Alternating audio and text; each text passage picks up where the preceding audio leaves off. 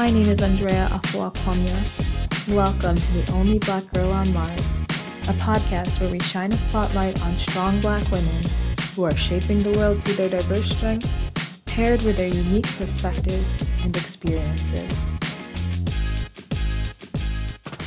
Welcome back to The Only Black Girl on Mars. My name is Andrea Afuakwamia. Thank you for joining us again as we navigate the skies.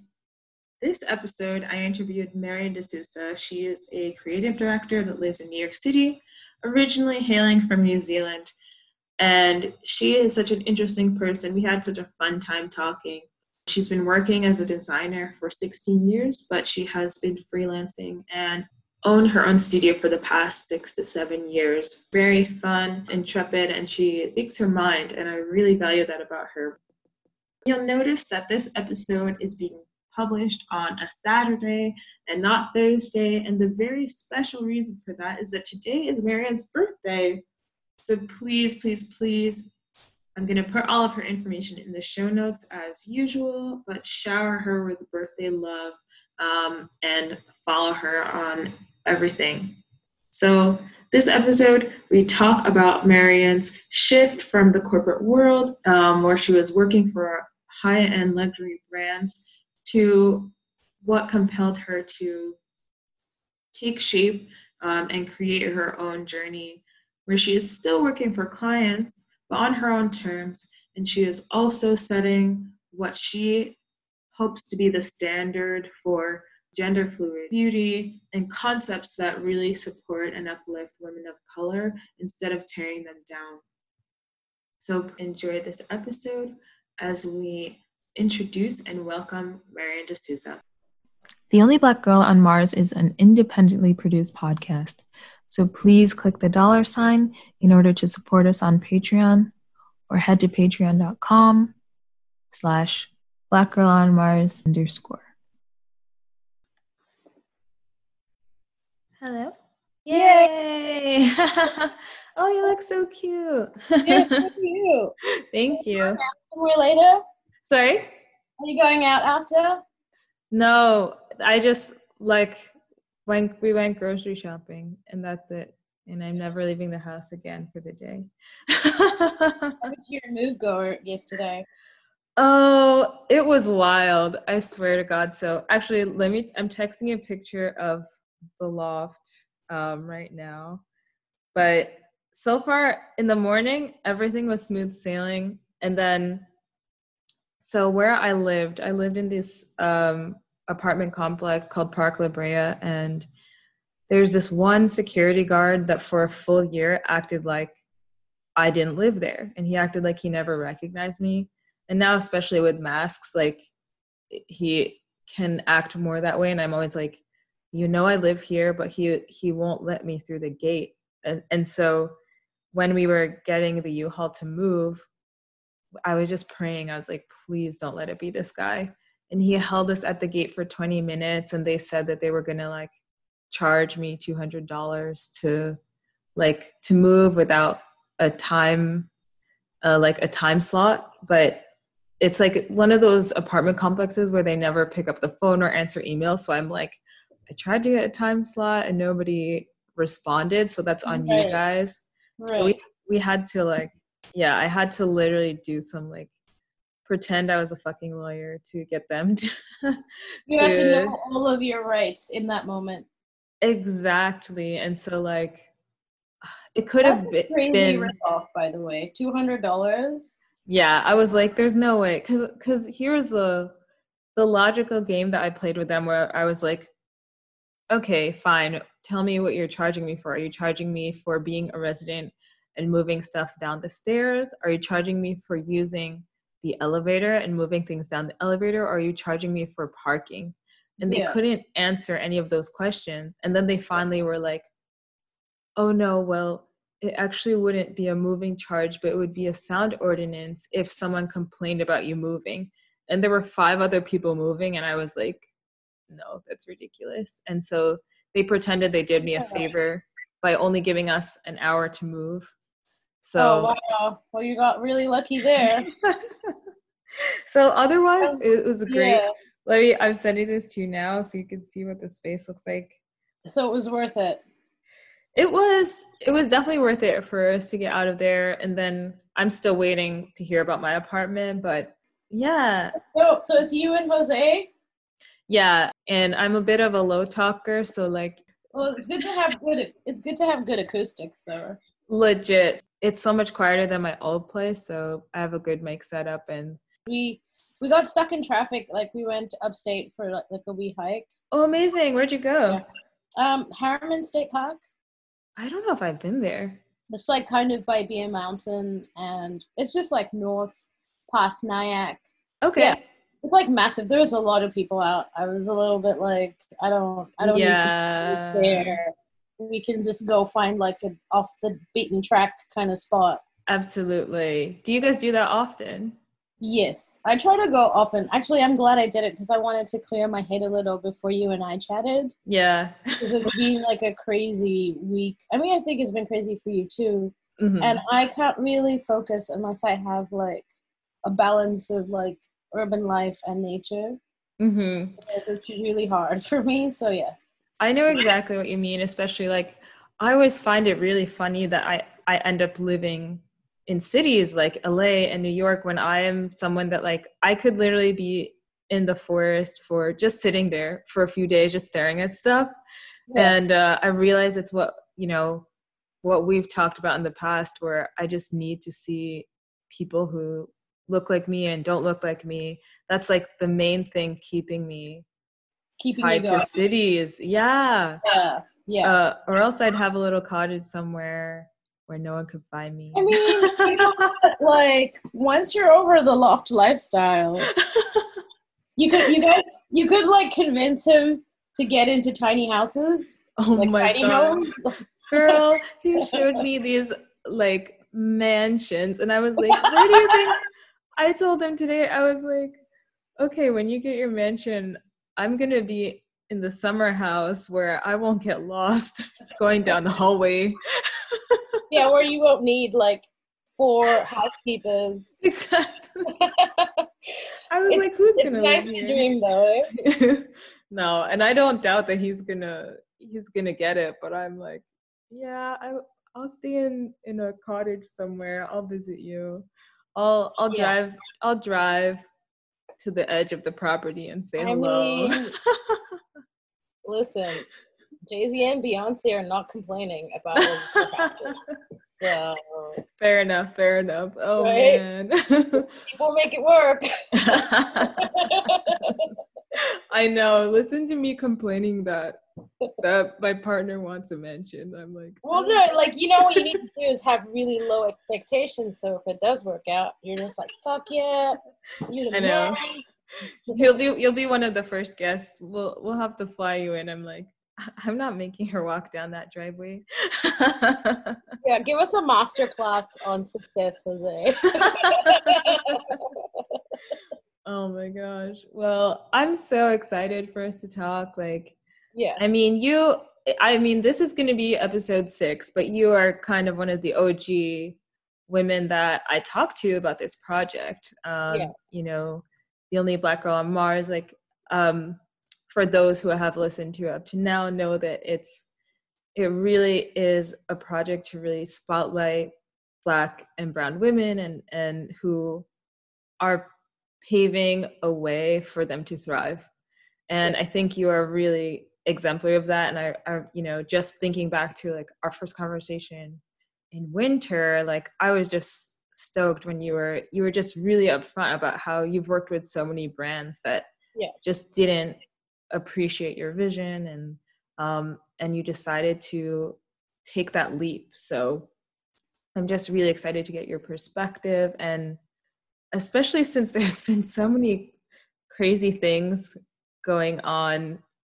I mean, I know this whole year, but even just like this whole week, you know, or last week, Kanye running for president and stuff like that. And then having like a very public mental breakdown, I guess, of kinds. I know. So I just like want to get your perspective, even devoid of the art world. Like when we're talking about, you mentioned what you do for for mental wellness and mental health. So let's start there. I think it's something that I've spoken about before, but I think it's really important for us to even start there, for us to really explain to people why we would be willing to give everything up, like a few bucks, which to many people is everything, like the dollar signs, in order to take that risk. What was at stake for you in terms of your personal well-being when you made that choice? I think, like, for me, it's very important always. Growing up, I grew up in a lot of different countries, and I think I tried to always carry with me the best parts of all those experiences. And so from a young age, I always realized that as much as having a 9-to-5 job is important, as much as being successful, quote unquote, successful is important, it's very important to also have morals and to have values that can kind of be your anchor, like through all of the craziness that is life. Yeah. And I think that, I've been doing it now, I was doing the math, about 14 or 15 years. So I feel like I'm in a comfortable position where I can have that option of saying, well, like, okay, I'm ready to focus more on the things that were once side projects while I was building a career. But I also understand that's not the case for other people. Right. However, I do think that we can all come to a point in our lives, our careers, our paths, our journeys, where you do find the balance between the career dreams and the goals for what you want and actually what you need. Yeah. I mean, we're both first gen and we've traveled around a lot. Or do you consider yourself first generation? It's hard, eh? I don't know how to identify. Interracial, am I bisexual? There's just like, can we all stop like with the spectrums and the scale?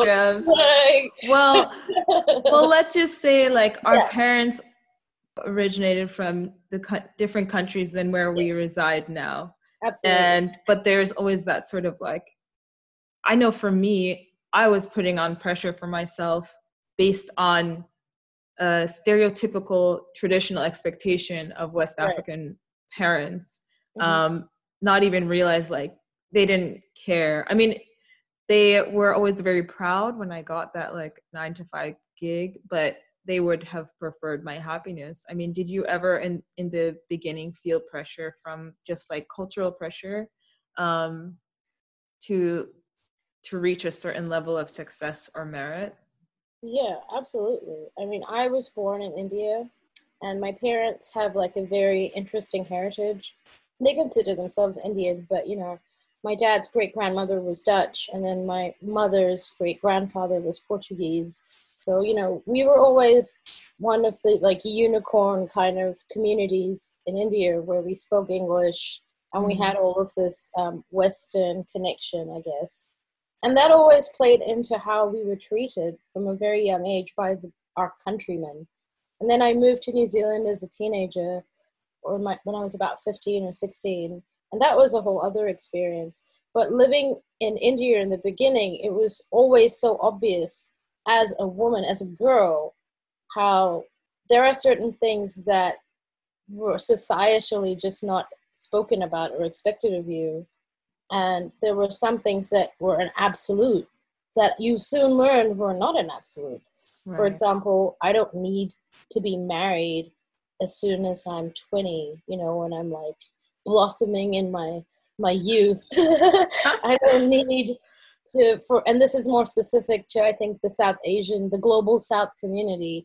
I don't need to be an engineer or a doctor or, in the vein of one of those things. So yeah, there was a lot of pressure to be that conventional kind of housewife. Right. And it was very tough. Like, I think I still battle with it to this day. I'm 36 now, and my parents and my family have had plenty of time to get used to who I am as a person. Mm-hmm. But I don't think that that's ever going to change. So I've learned to perceive it more as like, there are times and places where you will see and have the same wavelength. But the rest of the time, you need to just pursue what you want and what's in your heart versus what the environment around you is telling you to do. Right. Yeah. Have you seen how Netflix published Indian matchmaking? Were we talking about this? Yeah. We laughed about that. Yeah, and I think it was interesting because I watched the series, and on one hand you had the traditional matchmaker who was saying that, like, they just have to be obedient housewives and and do what their parents say, and then they'll be happy and they'll get used to it, and I'm happy, so it should be equivalent. But then at the same time, behind the scenes, she'd be like, this person is just a really kind person, they need someone who understands them. So I think there is sort of this like mix, because even like you said, those of us, I think I have some traditional tendencies too, but I'm quite liberal like you.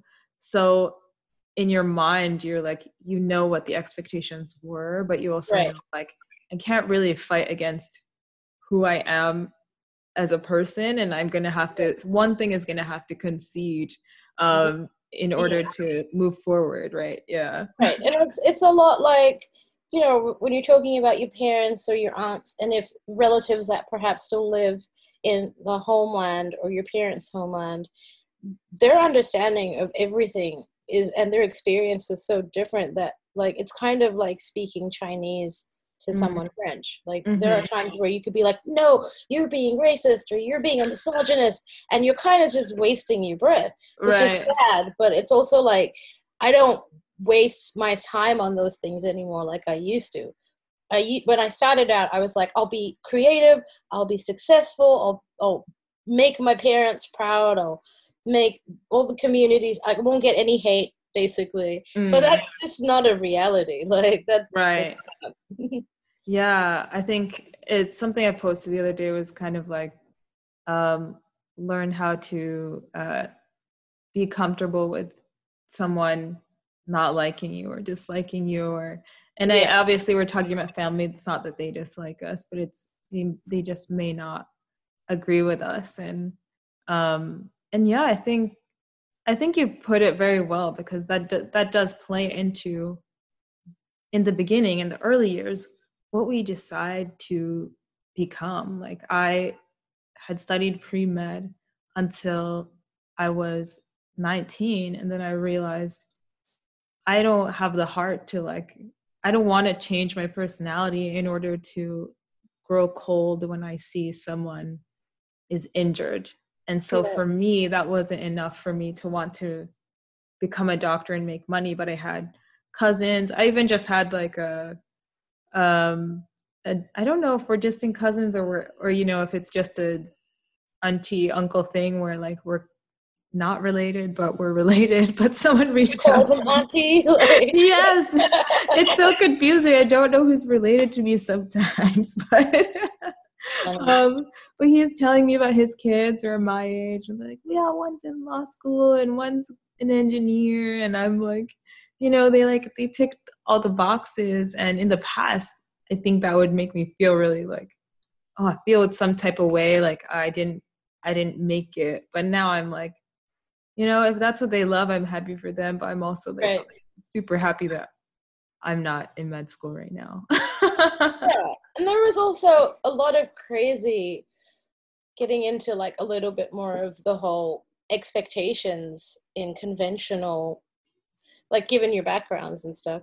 I always thought it was funny because I'm Roman Catholic, or I was raised that way. There was always a little bit of pressure to mate with someone from that specific community, because it's like, no, we have to, like, flourish our lineage. All of these, like, and it was nice to be able to move away and strip away a lot of those conventions and just focus on art and creation and what I really actually wanted to do. Because, like you, I also chose the wrong path initially. And I thought, I'll do fashion design, and then a lot of that was also, it played into my ideas of what was expected of me as a woman, member of the family.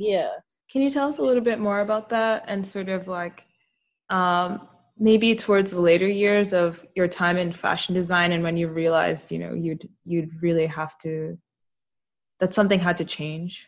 It's really interesting because I feel like since moving to the United States, I've learned a lot more just from having the privilege of being around Black people and their culture.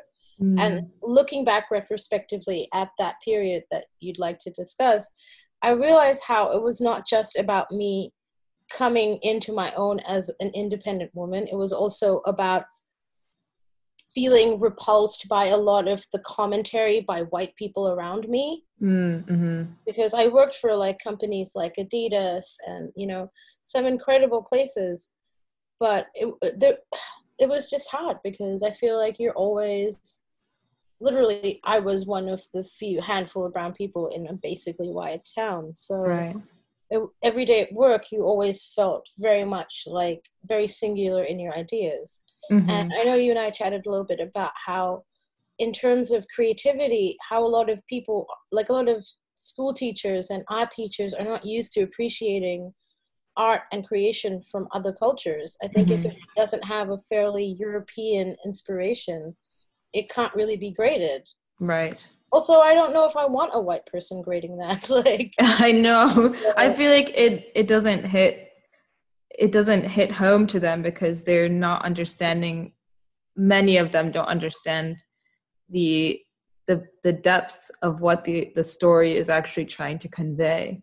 Right. You know, especially, you know, when for people like us, when people ask us where we're from, we're kind of like, do you want the short story or the long story? Yeah, for real. Like, it's funny too, like, did you ever experience, or have you experienced, when you travel around the world, the way that question gets asked is very different? Like when I was in Canada, it would always be like, oh, what's your background? Because I think Canadians are very similar to Americans in being like very close to the countries that their grandparents came from. Right. But then they also have a lot of more recent immigration, so they're like a lot more open about that. Yeah. But I still think that's kind of offensive to just be like, well, what's your background? That's just me. So New Zealand, it's like a whole other kettle of fish. It's probably a bit on the offensive end, really. Like for the most part. Yeah, people were just like, so, oh my God, you're so beautiful. Like, you know, I have mates, like Black friends who've been to New Zealand. They'd be like, yeah, I don't know if I like people touching my hair. Because people are just so ignorant about that kind of stuff. The exotic fetishism, basically. Yeah, and it really played into a lot of my time in fashion, working in places like that, because that experience carried into the workplace and out, you know? Yeah, there's one experience where I'm curious to know if I'm sure you have a lot of stories like this, or maybe you have some insight into this. I spent a very, very short tenure at Gucci. I couldn't last there, similarly to what you were saying about having morals, values, and like just ethical standards. And luckily, a teaching opportunity was offered to me, and I was like, I can't miss this. I gotta go. And one of the main things that made me very uncomfortable. So I was a junior analyst at the time.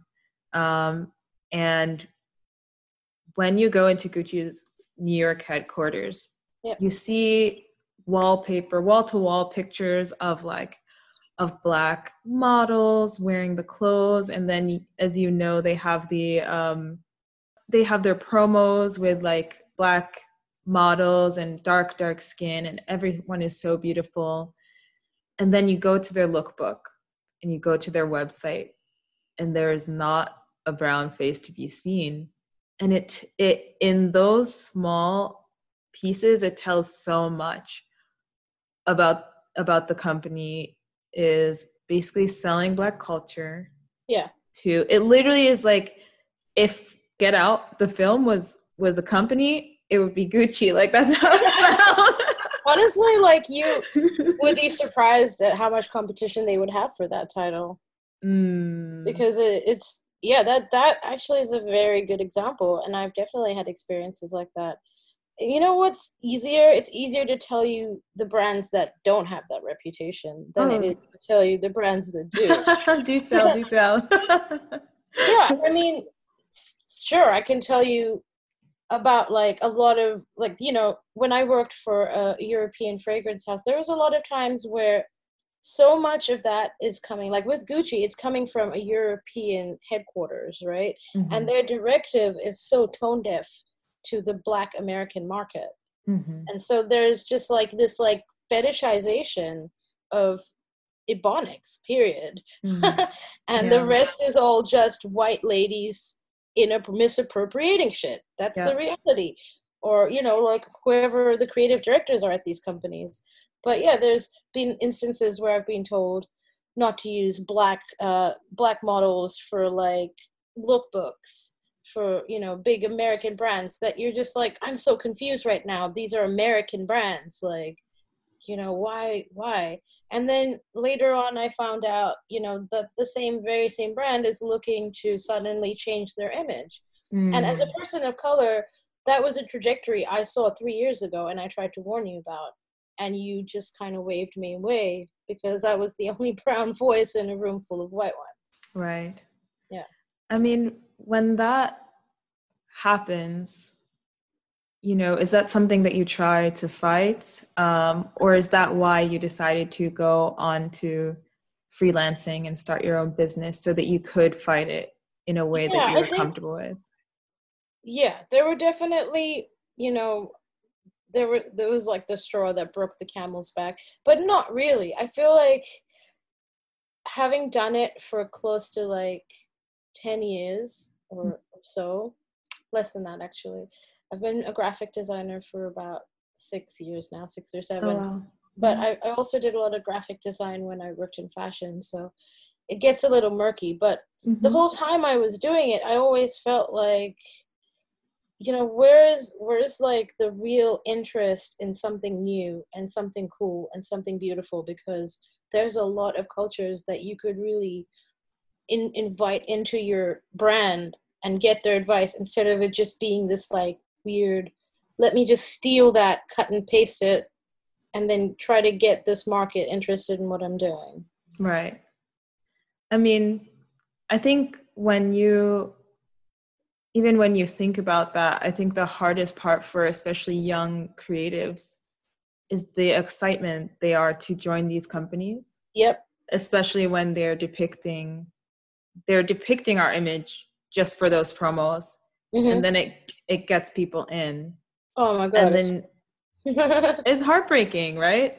I mean, you know, like a great example is a friend of ours, of my partner's actually, he was asked to be in a Nike ad, you know, like, and it's like, that's awesome, dude, like, congratulations. He's a musician, and he's not an athletic person, but they asked him to basically dribble a basketball, and he's like a very light-skinned black guy. Okay. And I'm like, come on, like, he doesn't even play basketball. I know so many black guys that legit would look action like dope in a Nike ad for you, that would do it, that probably want that. But here you are, just like cut and pasting a black guy with a basketball. Right. Not even like a dark-skinned black guy. He's so light-skinned. Like, it's not even, I feel like you're missing the whole market. Right. Yeah. Did you have an opportunity to watch Black is King yet? I know someone who worked on it. I was so pumped. I was really proud because there's a Ghanaian art director that he might not remember meeting me, but I'm such a huge fan of, and he got to work on the visuals. So I've been like watching bits of it. Yeah. Did you watch all of it? I bring it up because of what we're talking about. Yeah. Beyonce has she's Lupita Nyong'o, but she's in it, and I was like, that's a funny statement, because they were there was Naomi Campbell in the 80s or the 90s, and then there was Lupita in like the mid 2000s. And it's sad that there's such a huge gap between the famous dark-skinned black women. Right. In impression, in fashion, in entertainment. There's been a lot more. Mm-hmm. But the fact that those are the ones that stick out to the average white person or non-black person, right? That was interesting to me. There was a lot of interesting commentary like that.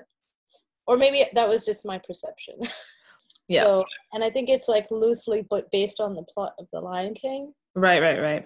So it's like all of the videos kind of flow into each other as a story. Yep. And yeah, it's cool. I don't want to spoil it, but I enjoyed the poetry of it. I'm excited too, because like some of the African artists that worked on it are so dope, and definitely that vibe. It was really beautiful. Like one of the most well curated films I've seen in a while. Like if I worked at a design school, I would use that as inspiration, you know, for my students. I think obviously everyone loves Beyonce, and I, you know, back in the day when it was just kind of like a fad to be like part of the Beehive, over time, like the thing I really love about her is kind of going back to what the point that you were making is she is someone that truly, truly uses her clout in order to uplift, you know, women of color who are darker than her. And she recognizes that she does have a bit of that's little bit of privilege in terms of being a light-skinned Black artist that is already like beloved globally and in space here on Mars. Like, you know, no one to her. Like I was like, look at all these famous people just like in it for 2 seconds, but gotta say no to Beyonce, right? Yeah, it's not even like, it's no longer the Midas touch. It's like, it's the Beyonce touch. You know, you've been dripped in blessings and gold to people. Yeah. Yeah, like I have not seen that many dope bodysuits one after the other. Like I'm like, wow, you got like every hot art director out here killing it. Exactly. Oh my gosh. I just like, I really, really appreciate that about her. And just, it's, you know, you and I talked about, you know, we didn't really go deep into it because we know colorism is such a like, it's something issue. Exactly. Like, how could we even get to the periphery of the issues of colorism, especially in the Black female world? Like, how a lot of times, you know, I have had friends who have been very upfront in telling me they didn't even consider that they have advantages compared to dark-skinned Black women. And I agree that that is completely innocent, because in their perspective they are still dealing with similar issues of Black women, the same issues of like I have some friends who deal with having to use their middle name for just to get jobs, or the same thing with like wearing their hair curly to work. Like none of this stuff changes for them, but it's the difference of when you're in a dark-skinned Black body, where a lot of it is just so much more in your face right away. Like you get less chances, you get less opportunities, and forgiveness is non-existent most of the time. Wow. But yeah, that's a really great point, because it is much more severe the darker your skin is. And as women, like we're already, as much as we try, we're already a rung lower than all the men around us. So it's a very hard thing. And I don't think that enough of us brown women, light-skinned Black women, white passing, Asian, whatever, what have you, like anyone that has that privilege, I don't think that we really as women support our Black sisters enough. And we just don't. I don't see it. I think that it's starting to be a thing, but the problem is like there's too many hashtags and trends and bandwagons to jump on, and messages are just being completely destroyed. Right. So, right. I'm like mute. I'm starting to be more mute than I am active in speaking about a lot of things, because I'm just drowned out by the algorithm and the noise. Right. And it's hard to swim through the, like, who is being sympathetic versus empathetic versus, you know, I loved this video where an activist was talking about co-conspirators, where that is someone who is taking action alongside of you. And I think that's kind of what, when I hear you say that, I hear you describing the fact that like it's great that people are sympathizing with our plight now after hundreds of years. Right. Hello, yes, nothing's changed. But if you say that you care, what are you doing about it? And that is hard to really weed through when, like, I think because Instagram and Facebook is such a great platform to spread news, it can be easy to find yourself like clicking that share button is like, I'm doing something, and then you go back to whatever you were doing in your apartment, and forgetting about it until 2 days later when there's another trending post. Yeah.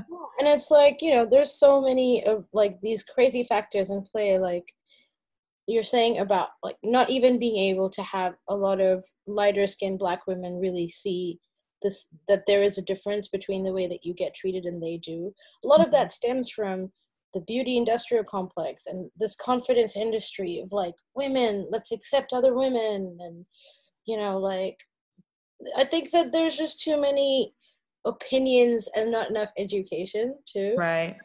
So I feel bad for like the terrible things that Black girls have to hear right now. Like, honestly, it's probably not great. Because there's a lot of dumb allies out there that just don't get it. And I find it painful. It's like watching a slow train crash or a car wreck. when it's slowly crunching together. Yeah. Well, I mean, yeah.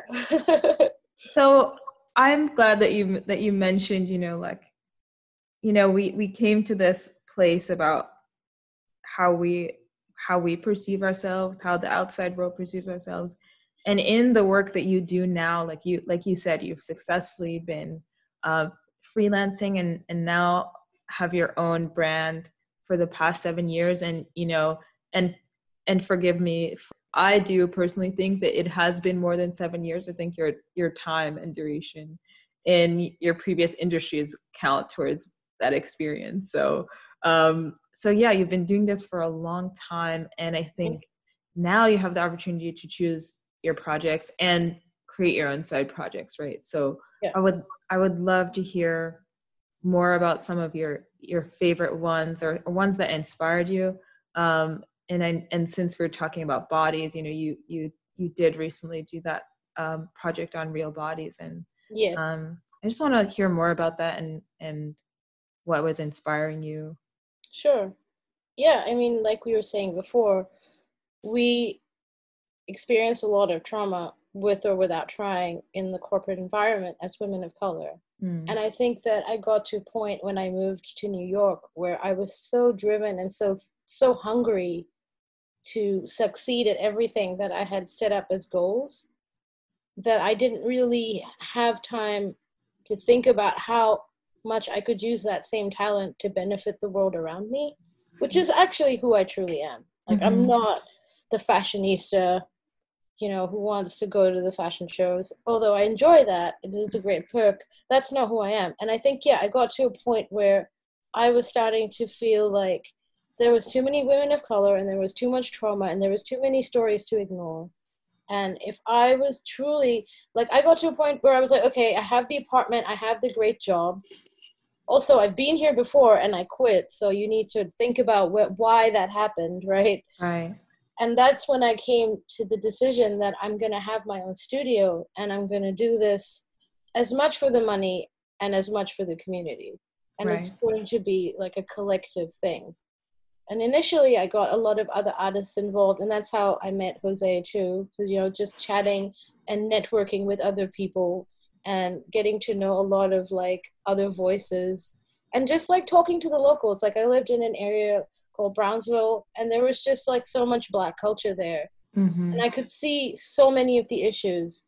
And I realized, like, you can talk about this. You can do it with the simplicity of a sticker.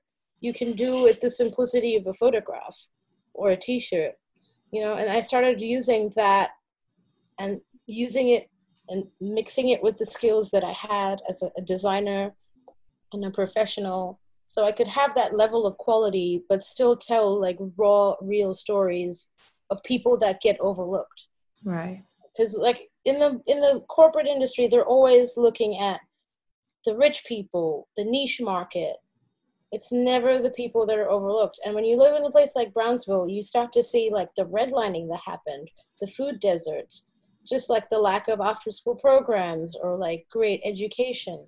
There's just too many things that if you, like Nina Simone always says, like if you're a true artist, you have to reflect the times you live in. You know? And her documentary was a great example of how there hasn't been enough done after the civil rights movement to keep it going, to keep women of color, to keep Black women at the forefront and in the limelight.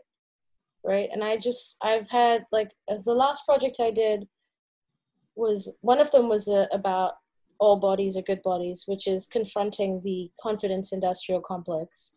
And I think that affects dark-skinned Black women greatly, especially if you're a fat, dark Black woman, then you are being overlooked a lot of the time by beauty, fashion, you name it. And I also did a project that spoke to racism specifically towards women of color. Those were two projects that I've been passionate about. And those are examples, I think, of how I've tried to get involved and use my skills from Adidas and Lululemon and all the luxury brands and just give it to the women and the people that need it. I think if every artist or creative can do that in their own way, then there will not be this power trip that the corporates have anymore. There will be more balance. Right. They will have to seek out the communities, like, to find what they actually are looking for. Yeah, I don't really know where it's still a work in progress, but that's the dream, you know, like that's kind of the objective right now. I think, and it's great that it's a work in progress, because just like, you know, just as you quoted Nina Simone, the whole point is that in our times, things continue to morph. They continue to change. Like even now, from, you know, a global health pandemic, just that factor is going to change how it influences our behaviors societally. Yes. And that is so influential on how we communicate with one another. Just taking that into effect, that changes the way we work. And now we're talking about people and people who are trying to heal and understand each other. That's even greater confluence of different personalities and experiences and thought processes.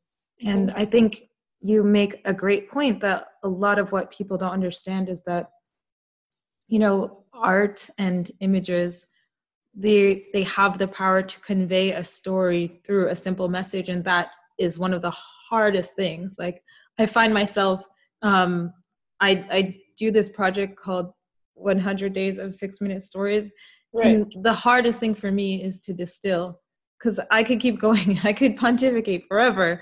It should really be called 9-minute stories, because I can never get it down to 6 minutes. But when I see like really powerful designers, you know, the idea is that someone could read it in 2 seconds and feel something.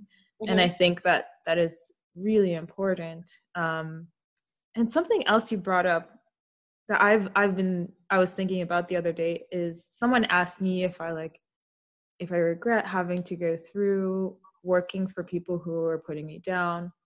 And I said, I think even though I never saw myself ending up in the corporate world, that I needed to be there so that I could understand how they think in order to combat it. Yes. Is that kind of how you feel? Absolutely. Like when I worked at this French fragrance house, you know, one of the perfumers there, he's one of the best in the world, and he and I really clicked because he always wanted to be an artist, but it never worked out for him. So he always enjoyed my company, and he always said to me, like, there's 2 things you need to be thirsty, and the second thing is exactly the point you're making. He get into the position of power, and then all of the shit that you're complaining about, you can do something about. Because I'd be like, you know, I don't understand why this has to be like this. And he was like, look, I'm 80 years old now. Like, I've been doing this my whole life. Let me give you one piece of advice. Just get to a position of power and then make all the demands that you want to. And no one will say no to you. And that's not very different from what you and I have experienced. Like, that is a rite of passage that you have to have as a strong woman of color. if you ever want to find that light that guides you for the rest of your life. Right. I think that I do agree with that in many ways, but I think for listeners, one thing that I think, and tell me if you agree, is that there are different ways to consider yourself in a power position, right? Yes. So you and I chose the entrepreneurial track, where we could make our own decisions. And then there are going to be some women who still want to be in corporate and go down that managerial role. And I think the great thing about a leader and someone who is intending to be a leader or planning to be a leader is that the quality is that you still, even when you're not there yet, you still stand up for what you believe in, and it's a risk. But I totally agree. For better or worse, is like you have to kind of. Hopefully for worse, but no. Yeah. No, honestly, it is exactly like that. You described it well. Oh. Yeah, because it's like you don't really know how things are going to work out. You just like have to stick to your guns on the things that you know inherently would destroy your soul if you didn't do them. Right. You know, and I think that those are what, like, you could survive a corporate environment. Gosh, so many women are doing it, killing it. But it's also like, if your brain doesn't work that way, it may not be ideal for you. Yeah. But a lot of people's brains do, and then you can find your freedom within that. Yeah. You just have to like figure it out. Read a lot of books. That's usually the way to do it. Yeah. I know I always talk about my dad, and also I spoke to a few other women in very impressive roles, and I'm always like, okay, how did you get there? Like, how did you get this title? And yeah. I think what women of color forget to do is like, all you have to do is ask. So many people that I know who've gotten the roles that they have is just been like, oh, this title doesn't exist. Can I be the head of blah, blah, blah? Obviously you have to have the merit, but it's not something. When I was there, I would never think to be like, can you give me this supervisor title?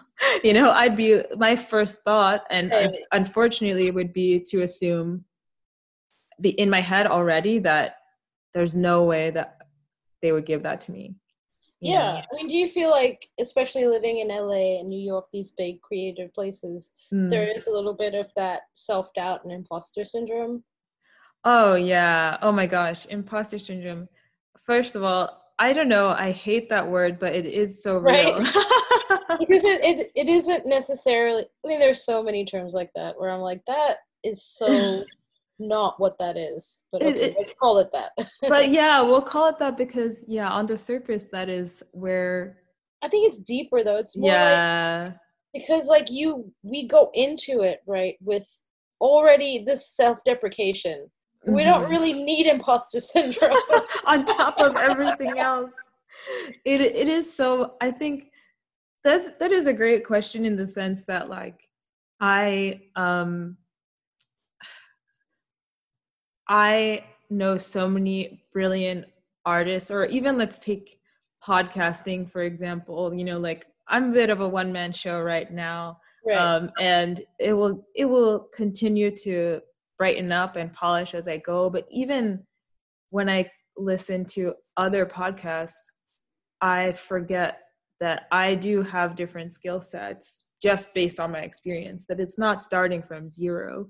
But I'm always like, it's not there yet. It's not where I want it to be. And I think that is sort of the base of a lot of people who have so much care.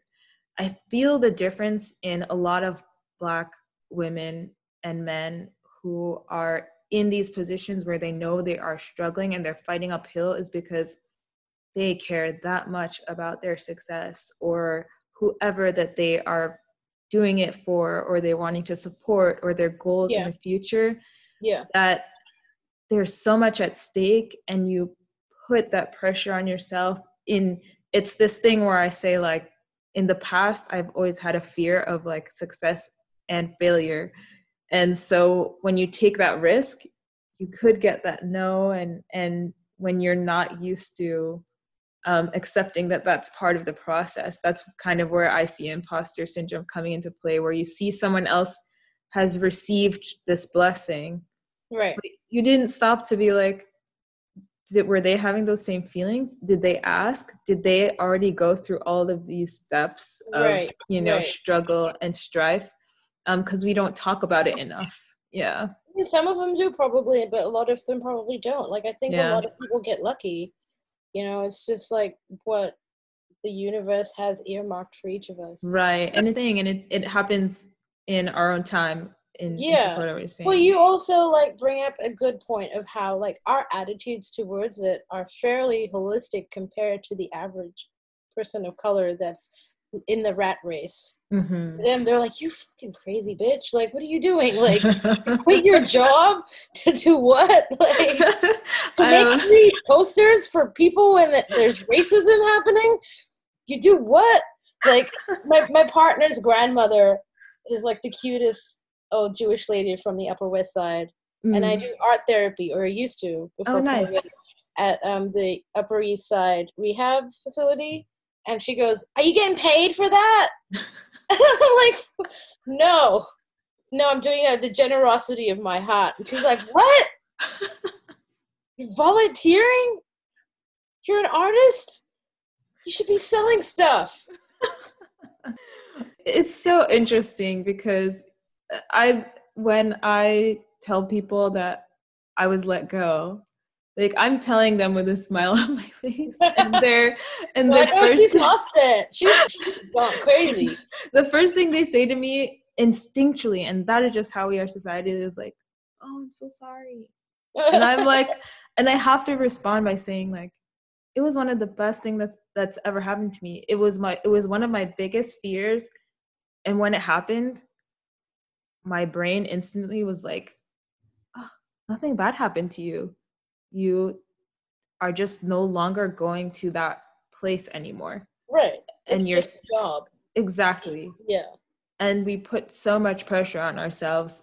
We invest so much energy into this one place. And I think what we forget is that we are riding our tails to make someone else's dream come true. So a lot of people don't sit down to think and be like, if I put that much work and energy into my own stuff, what can I make?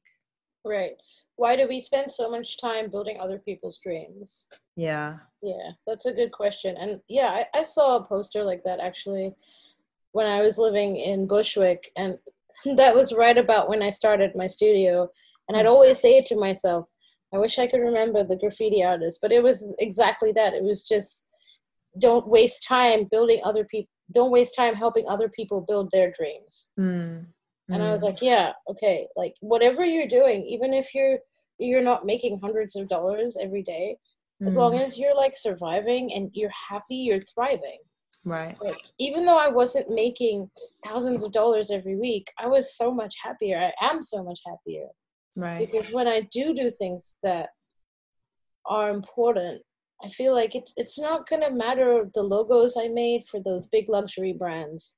It's not going to matter the cool design concepts I came up with that made them millions of dollars.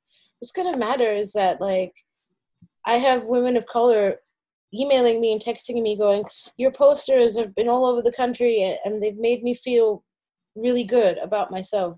Thank you for doing this. Or like, it's been all over the country and I feel very like warm inside because no one ever talked about.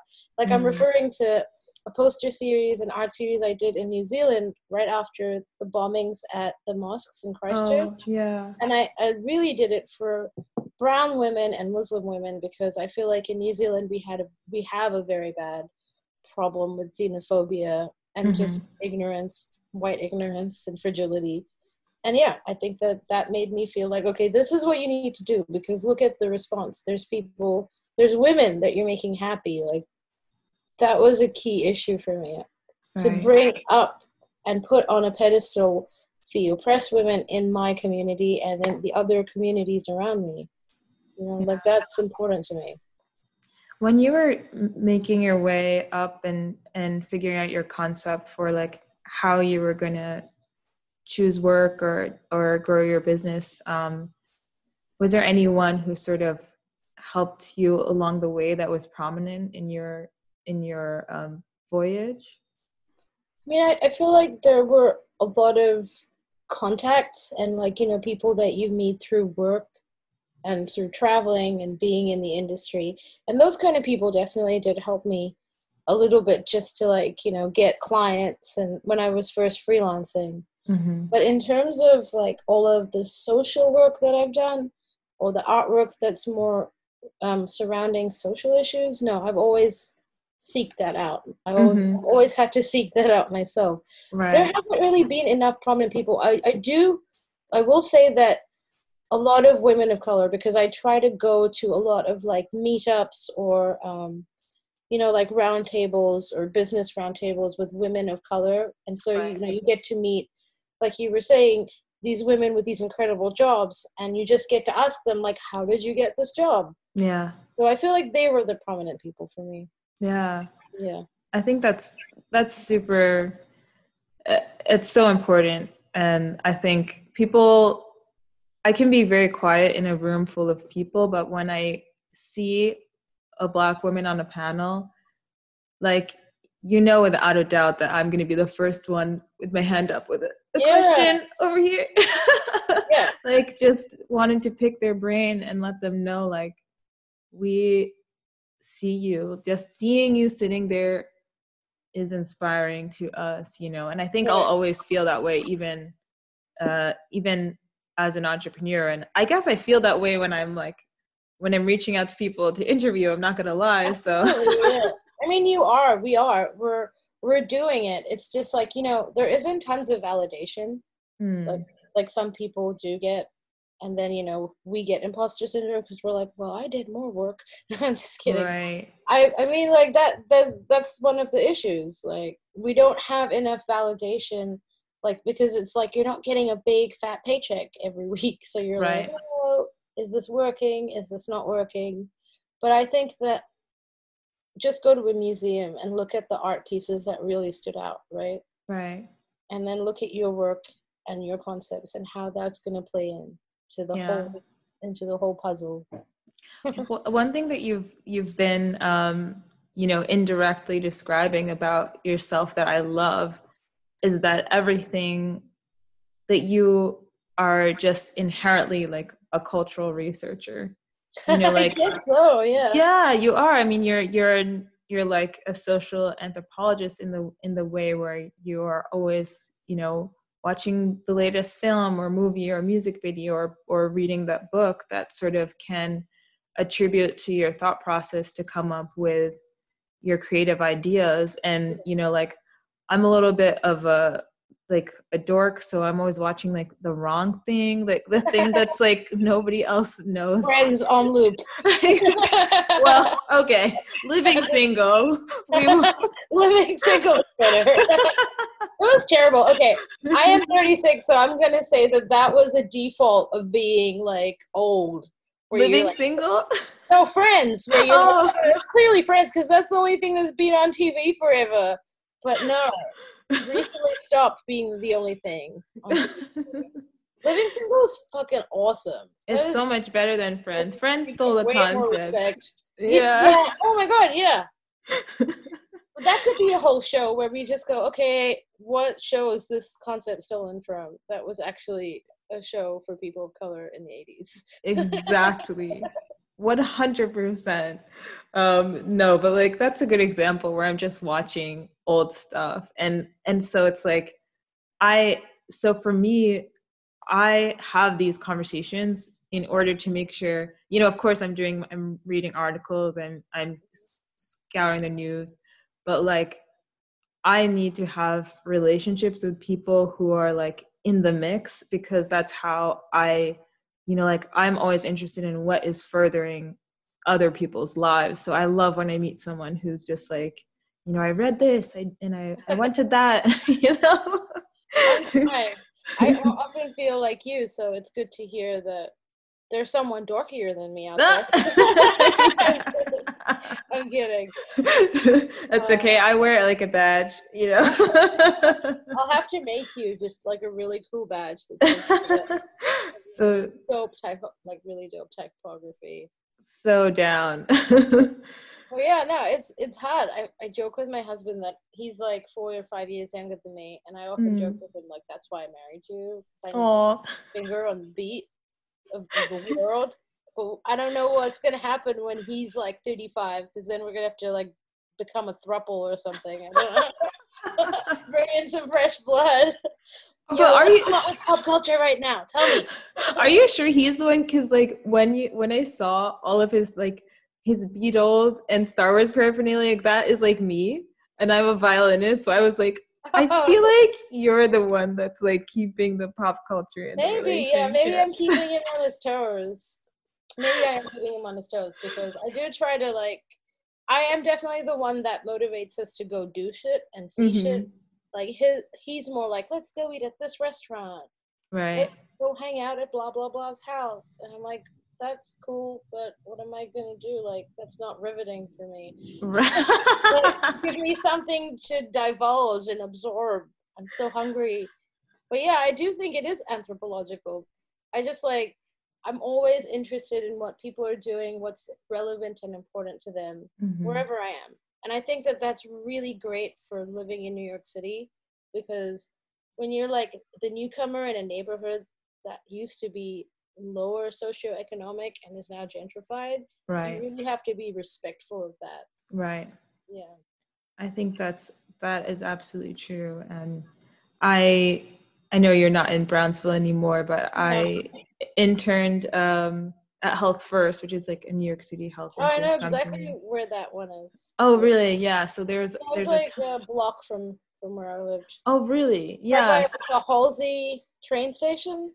So they have different like satellite offices, and so I was working in the headquarters during grad school, and so I grew up in white suburbia, and I'm African from, my grandfather was the Secretary General of Uganda, and my mom is descendant of royalty. So like in the grand scheme of things, if our lives had been different, like and let's say we cared about classes, like I didn't really understand what life in Brownsville was like. I knew I wanted to help, and then when we would go in there and we were trying to tackle like the food desert issues and diabetes, I realized how much like the fact that I didn't have any brown people in my life, and I was more excited to see them than they were obviously to see us. They just wanted the free water bottles and the blood pressure test. But I was just like, but I was like, wow, Brownsville was considered one of the like hardest places to live in New York City when you look at it based on the attributes of what people consider quality of life. Exactly. But for me, it was so important to be like, I'm a Black person that doesn't know what the Black experience is like for many people, because I've been so separated, and now I'm like, I'm 30 and trying to make up for it by just getting to know as many people's stories as I can. And every time I talk to everybody, it's like we have this common thread, like we're all just trying to be taken seriously and understood and have, that good quality of life that isn't what we consider a good quality of life. Yeah. And it's hard because, where is the access to that? It hasn't really been freely available.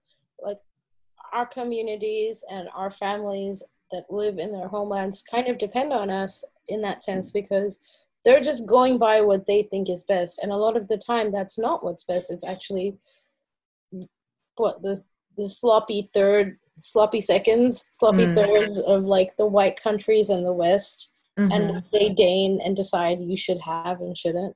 Right? Because there's all of these partitions, and I don't know, it's hard, but it's also important to remember that like we don't have to identify necessarily with either of those groups to help and to be part of it. Right. I definitely feel like it's an interesting issue for me, because I have other friends like you who are from Africa but lived in the United States, and there is a divide between, would I be correct in saying that, in like Africans, and I don't know. I want to understand more about that.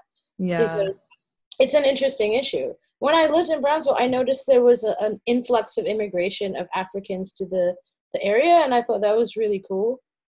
It was cool to see like more culture. I think like Namibia, Nigeria. Oh, nice. Yeah, so you're asking if there's a divide between Black Americans. And not even a divide, just like in terms of how you identify yourself. I see, yes.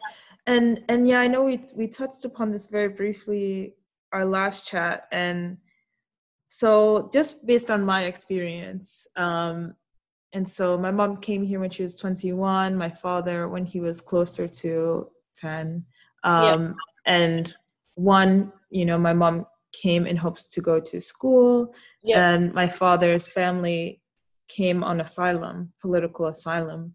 And so I didn't grow up thinking that I was American at all. And at the time when we were children, we would travel back home quite often. And then my parents ended up splitting up, and money became the issue to go home, right? So then the longer you stay here, my accent has changed like 4 times over.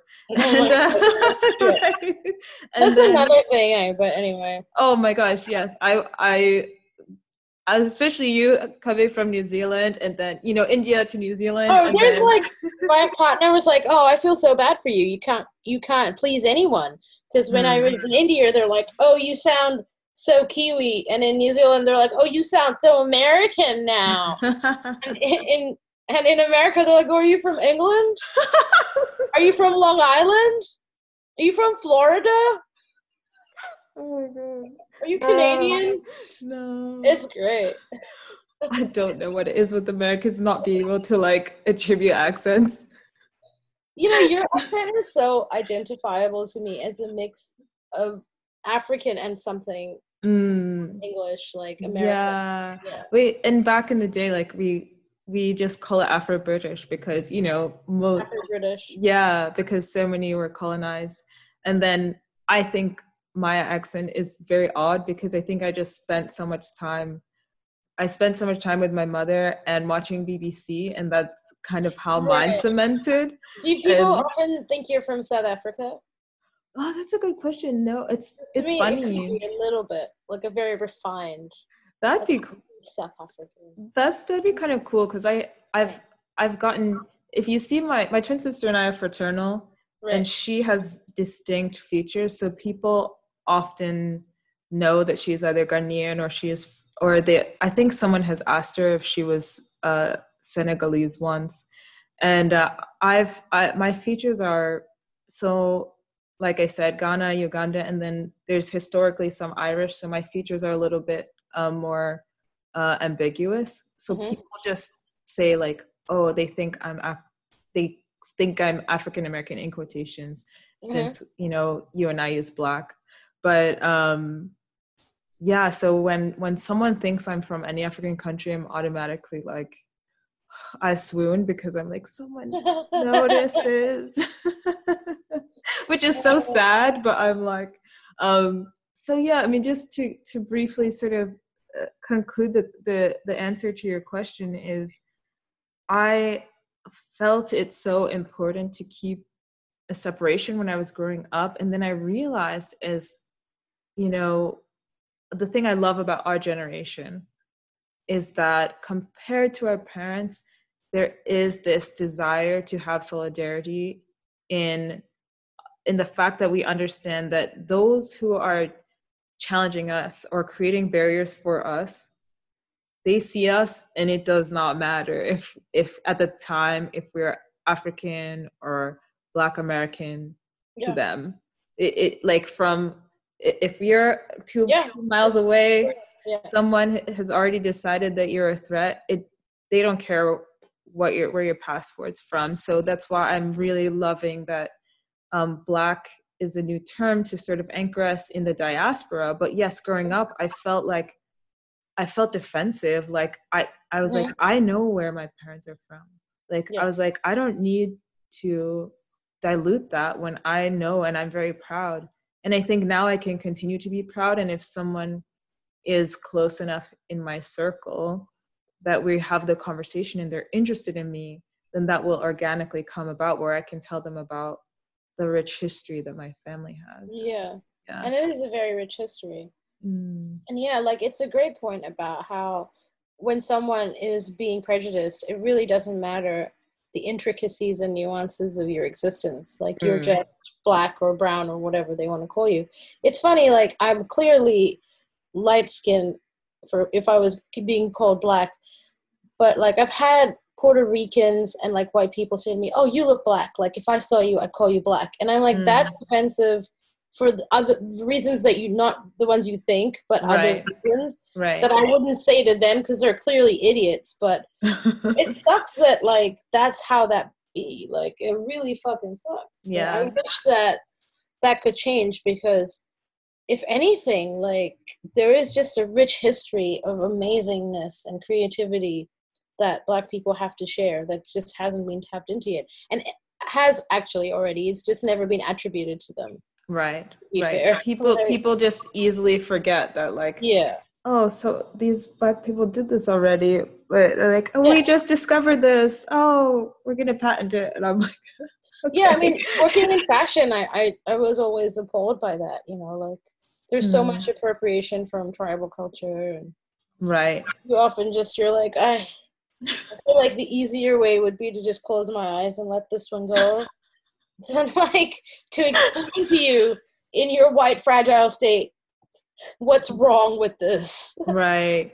Like, are there ever any moments where you would have gone back and said something different? Oh yeah, I like replay all of like the moments that I could have done that, and I'm like, oh, there's so much I could have done different. I feel like now I have the words and the terms that I didn't back then. And so I think I would be way more succinct and way more like apt at being able to say what I needed to. Right. If I could go back, that's I think probably what I would do different. Because there was times where, you know, like I worked at a major sports company, and it was really the hatred of me as a person, like without really knowing what I'm capable of, just like what I wasn't. I wasn't from there. I didn't speak that language. I didn't look like them. And all those things kind of added up to my termination, which was very unfair. Right. But at the time, I hated it so much. And, you know, your body experiences so much trauma that you're like, peace. Like you were saying, you were happy because you were like, it was the best thing that ever happened. Yeah. In a way, it is the best thing that ever happened to me, because I would have been so miserable and I would have never found my truth. Right. But at the same time, it's like, yeah, I wish that I had put them in their place so they didn't keep doing that shit to other people. Right, exactly. Yeah.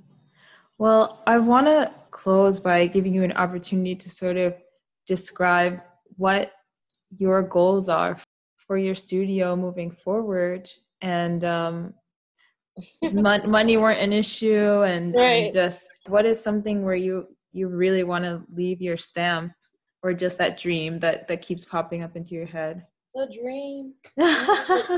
This is the world. Oh, I see it. Such a cute globe. Me conquering it. I feel like all of my interviews end in some way where I'm discussing taking over the planet with someone. Well, in that case, I clearly will have a good posse near you to do it. And, you know, hopefully they're all beautiful women of color like you are. Oh, thank you. I mean, I think all women are beautiful, so that's that. There's like tears, but yeah, that would be dope. I would love to honestly keep going with what I'm doing, and I feel like what would be nice is to have more impact with each project, because I think if you're not willing to throw a bunch of money and a bunch of sponsorships at things and make them like corporate, it's very hard to get the space. Right. I would really love to get seen more, because I want to have my studio, like I would love to have younger women of color who are designers come through and help them, teach them, have a bigger studio. Because I think one thing that was a big struggle for me as a designer and a woman of color was no one really wanted to give me a chance. And it's taken this long, and now everyone looks at my portfolio and they're blown away. But it took so much time to just get to that point. And I would like to be the person that allows women to not have to go through that. Right, the conduit. Like, let me see, the beautiful work that you can do. Let me just trust you. I think there's a huge lack of trust. And I feel like you and I and other women like us and men, whatever gender you are, however you identify, there's a certain like psychological mentality where we're trying to change the structure of workplaces, industries, jobs, how we treat each other, how we employ each other. And I want to be part of that. Yeah. Yeah. That's really beautiful. And I have no doubt in my mind that you're going to make it happen. Yeah, absolutely. I mean, this is why we're here doing this together. And you're absolutely right. Like your portfolio is the shit. And I think that a lot of people should look at it. And I think people also need to identify the strides and the struggles that it took for people to get to where they are in this moment of time whenever someone is viewing those things. So at least for me, you have like a massive fan, and I'm going to be, of course, putting all of your links and bios in the show notes. And I just think that every year is a new year, a new opportunity. So I'm looking forward to all of the things that you plan to build. We're putting out lots of good vibes for the new year, great collective consciousness. Let's bring in good opportunities for all the beautiful women of color out there. We're struggling artists. Breaking the bank. Unemployment goes away this week or next week. This is true. We're back to just the soul part of sole proprietors. So yeah, man, we gotta dream big, go hard or go home. Yeah, go big or go home. Yeah. I mean, I'm probably a little bit more sexual than you show. Let's end on that note. Hard. Life this year will be hard. The key word for 2020 is hard. It's hard. Well, thank you so much, Marian. Like, this has been thank you for having me. Such a pleasure.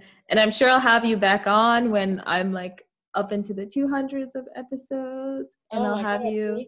Yeah, let's just keep in touch. And for sure, I'm really excited for what's to come. Follow Marian's Instagram page at Studio by Harlow to see her latest designs. Thank you again for joining us on The Only Black Girl on Mars. I had such a blast interviewing Marian and just having an open conversation with her. If you want to hear the rest of our conversation, please subscribe on Patreon. And do me a favor and shower Marian with some birthday love. I'm so grateful that I continue to have such valued listeners. And if there are any topics that you're interested in, please send me a note. We're always just an email or message away. I'll see you next time on Mars.